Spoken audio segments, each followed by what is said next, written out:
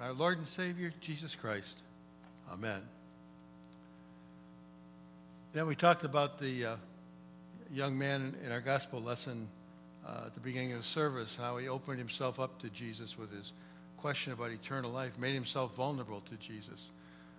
People feel vulnerable in lots of ways and for lots of different reasons. When do you feel most vulnerable? In a social situation, maybe? Job interview? When you're being honest? When you're teaching your teen to drive? Maybe in the workplace? You know, someone answered this question right before my colonoscopy. I hadn't thought of that one. What about when you're having a friend or maybe a new neighbor over for dinner, or a casual acquaintance from the office or a club? Eventually, they're liable to have access to the medicine cabinet in your bathroom, right? Now, you'd like to think they wouldn't look, and they'd like to think they wouldn't look, but, right?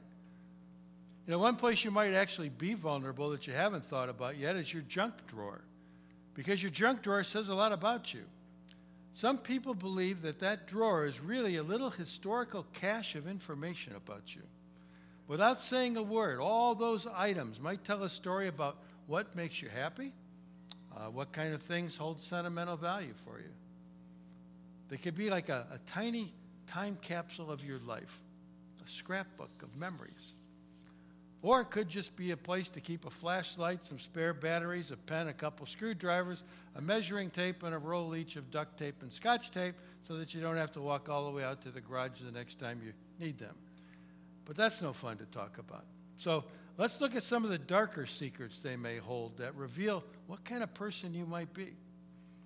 Drawer number 1, might call it waste not, want not.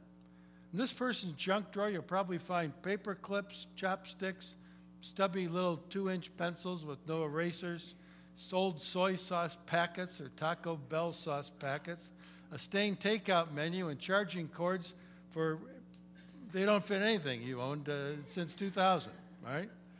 They're convinced that they'll use those things someday and may even promise themselves they will. But old sauce packets? Nah, I don't think so. It's a nice thought to save the planet by saving the landfills, but not at the expense of your personal storage space or your health. Drawer number 2. I know there's a pair of scissors in here somewhere. This drawer is so disorganized that you'll never find anything in it except maybe by luck because there's no order to it. Just opening it makes you feel out of control. You might find an old used appliance part or some small change, but not the scissors you need. You know, why do they always seem to migrate to the bottom and the back? Do you suppose that junk drawer reflects the general condition of its owner's life? Hopefully not, because they have everything they really need somewhere. They just can't seem to pull it all together. And as a result, some important things might get missed or simply pass them by. Drawer number 3, you can't be too prepared. This drawer is totally organized, okay? All 32 pens and pencils are in their own storage compartment. All 3 flashlights are ready to go in theirs.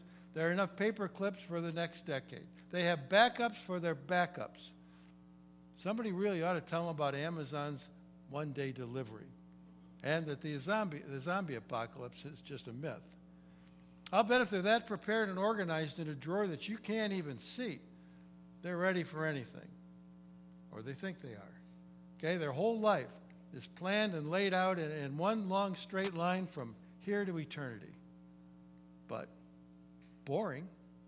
Sometimes a little spontaneity can be a good thing. You know, a surprise now and then.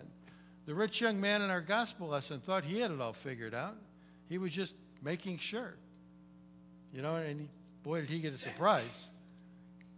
Drawer number 4 we could call the indecisive drawer, also known as the procrastination receptacle.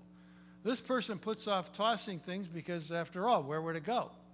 I mean, sure, maybe I could put it in another drawer, in another room, but, you know, it's mostly trash, and maybe you could look for a way to donate it all to someone in need, but really it's a just-for-now drawer, you know, until the person can get around with dealing with it. Now, maybe just like some of the things in their life, maybe some eternally important things.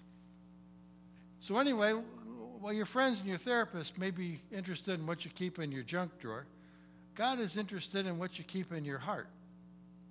And if he doesn't really want to find it all cluttered up with things that don't ultimately concern him. But it happens, just like your junk drawers. You know, they didn't get filled up with all that stuff at once. It happened over time, a little bit at a time. And in the same way, you could be in danger of covering up that God-shaped hole in your heart that only he's able to fill.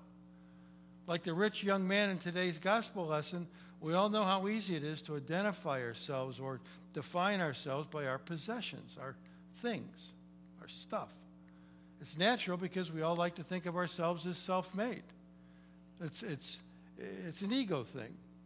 But don't forget, God was part of it too. But this young man was so possessed by his stuff that he wasn't able to unstuff himself, either for the sake of the poor or for his very own quest for eternal life. Now we get more details in this story from Matthew and Luke's account. That's how important it must have been to the Holy Spirit to have it written down 3 different times for the early church. It rates 3 gospels, and so as a benefit, we get more details. Where Mark calls him a man, Luke calls him a ruler. And while that could have made him a prince, it's more likely that he was a ruler or manager of the local synagogue. Matthew's Greek, New Testament was written in Greek, tells us that he was a young man, probably somewhere between his mid-20s and mid-30s, what we would call a millennial today.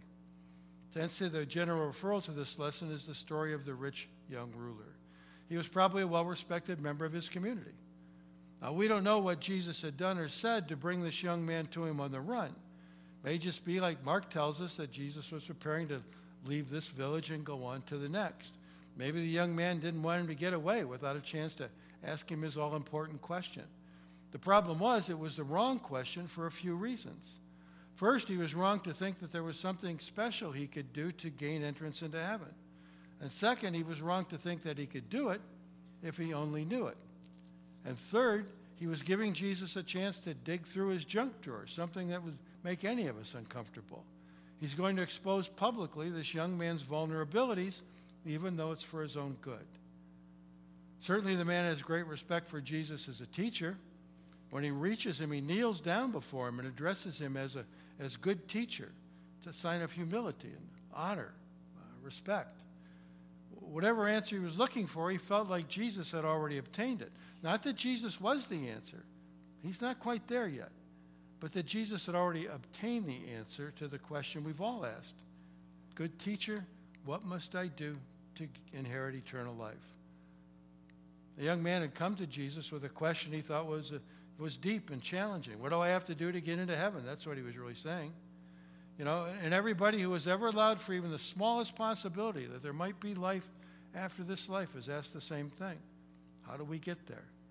But like so many others before him and since, you can hear how far off the mark he is. He doesn't ask how eternal life is obtained. He asks, what must I do to obtain it? Not many people would have tried to argue that Jesus wasn't a great example of godly morality. He would go out of his way to associate with and do good for all sorts of people, even the ones that the laws of the rabbis forbid good Jews to associate with. Sinners, tax collectors, women of questionable reputation. Jesus never even saw the lines he supposedly crossed. He only saw people who needed that unique peace with God that he'd come to bring. This young man desired the right thing. He desired life eternal. And in his quest to achieve it, he'd lived an exemplary life. His brain was lying to him that he was right on track, but his heart was telling him something was still lacking. And it was his heart that brought him to Jesus. He was attracted by the Lord's goodness and wisdom, but at the same time, he'd been following the wrong map, one that would ultimately lead to his destruction. See, heaven isn't ours by the best life we can live. It's ours by faith in the perfect life Jesus lived for us. It's not something we do. It's something we receive by faith. All the doing has already been done for us. You know, it's an important difference. And for the sake of this young man's eternal future, Jesus wants to drive that point home. You know the commandments Jesus tells him, and he rattles off some of the big 10, the ones that deal with our relationship with others. He says, don't murder, don't commit adultery, don't steal, don't bear false witness, honor your parents, don't defraud. The 9th and 10th commandments that warn about the dangers of wanting something that somebody else already has. Teacher, he says, all these I've kept from my youth. Well, that's pretty unlikely. It's impossible, really, when you understand what they really entail. That young man may have been sincere, but he was also sincerely wrong. If anyone says, I've kept the 10 commandments perfectly from the beginning of my life until now, you automatically know two things about that person. Number one, they don't know anything about the real meaning of the 10 commandments. And number two, they really don't know anything about themselves. It's another brain lie, a trick of faulty reasoning. They're deceived. They've either been deceived from the inside by themselves and their sinful natures, or from the outside by dark forces who have nothing better to do than hang around and try to deceive us. Take Luther's explanation of the 7th commandment, for example. You shall not steal. It sounds black and white. Either you have or you haven't. Martin Luther explains there's a lot more to it. He says it means we should fear and love God so that we do not take our neighbor's money or his possessions or get them in any dishonest way, but help him to improve and protect his possessions and income. So you not just don't take them, help him to keep them. When Jesus was asked once about the 2 greatest commandments, he boiled all 10 down to just 2. Love God and love your neighbor as yourself.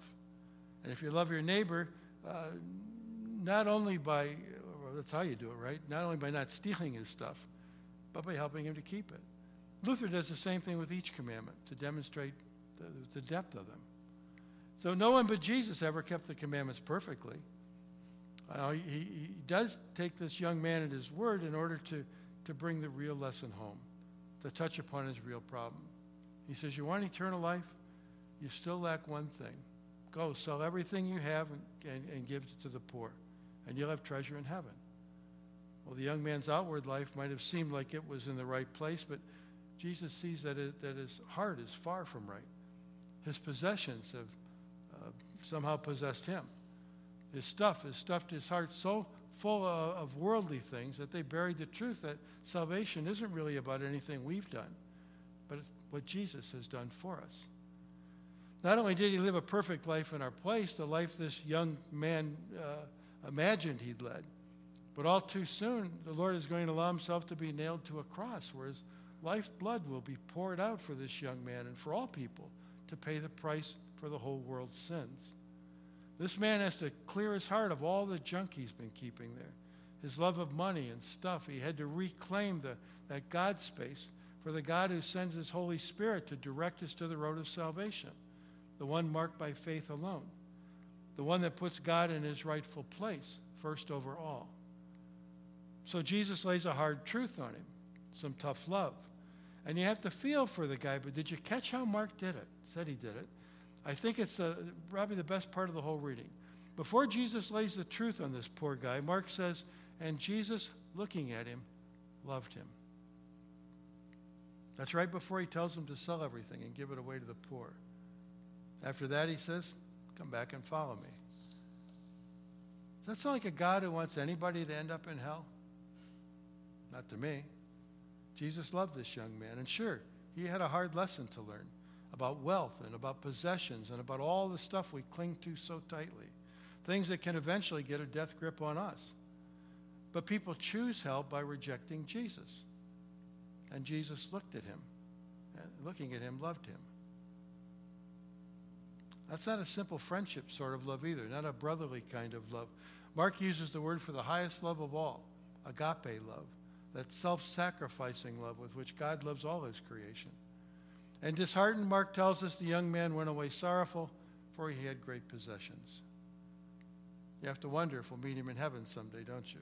If he ever came to his senses. I hope so. Now, was Jesus requiring anything different of this young ruler than he requires of you and me? No. No. Now, this is the only time we know of that Jesus asked a person to give everything away. So, don't go there for points. Don't go home and call your realtor. Jesus knew that giving his earthly possessions away was what this man needed to do in order to make room for faith in Christ alone. He's not asking us to do likewise. You can't use this story as a directive from God to stay poor or that if you aren't poor, you aren't godly. This wasn't a work this man needed to perform in exchange for his salvation. It was more like heart surgery or clutter counseling. This was his issue. Zacchaeus, the tax collector who had hosted Jesus one time for dinner, wasn't required to give up all his possessions. Joseph of Arimathea, another follower of the Lord, was wealthy. Peter owned a home in Capernaum. John had a home where he could bring Jesus' mother Mary in order to provide for her after Jesus' crucifixion.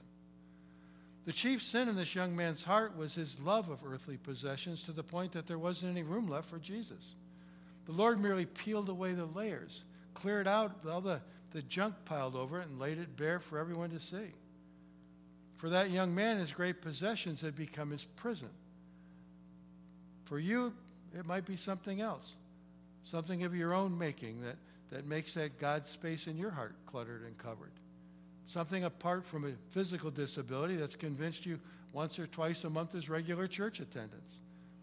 Now, I got to tell you, once or twice a month is not regular church attendance. In fact, it's pretty irregular. And no one wants to be plagued with irregularity. You're with me on that, right? No, it's not just about church attendance, though. That's just one symptom of a problem. Maybe in your life there needs to be sorrowful, contrite repentance. Maybe pride is the kind of thing you need to give away by giving it over to God. So do it. Because whatever is clinging to you so tightly that it's keeping you from allowing God in or keeping God out will eventually begin clinging just as tightly to you. Maybe you're struggling with selfishness or addiction or weekend hobbies or even sleeping in on Sunday mornings. Maybe you've been caught up in our culture's obsession with success at all costs, the working 7 days a week kind. And you think you're making this great sacrifice, but what you're really sacrificing is time with God to get refreshed and renewed and get your batteries recharged. You're missing out on a chance to bask in his love and the promise of forgiveness and restoration for Jesus' sake. Maybe your clutter is an all too common nowadays drive for physical perfection. Paul wrote that your body is a temple for the Holy Spirit who lives in you. But a temple is a place of worship, not a thing to be worshiped. Whatever it is, whatever has taken your heart, the heart that was given over to God at your baptism, may be holding you hostage. Now, Jesus' victory on Calvary is all about freeing us from those chains, but you have to want it. You have to want God more. When Jesus shows this man the way to salvation, he's showing us too. That's why we have this story preserved for us in the Gospels. Salvation is a level playing field. It's the same for everybody. Jesus died for the whole world. All the work that would ever be needed was accomplished on the Good Friday cross and the empty tomb on Easter morning. Whatever your desire, your heart's treasure is here on earth, if it's keeping Christ out, if it's blocking, covering up that God-shaped place in your heart, you need to give it up and put Jesus in his rightful place. Make him your treasure in this life. And he promises heavenly treasures as his free gift. That's all he was trying to get across to this young man. Blessings from God are good things, but be wary that those blessings don't become a curse by separating you from God. Maybe it's time for a little fall heart cleaning. Time to dump out that junk drawer, turn it upside down, right? And rediscover that place where God dwells. Think about it. And then do it. You'll be blessed. Amen. Now may that very special peace of God that passes all understanding keep your hearts and your minds through Christ Jesus. Amen. We'll take a moment now to receive your gifts.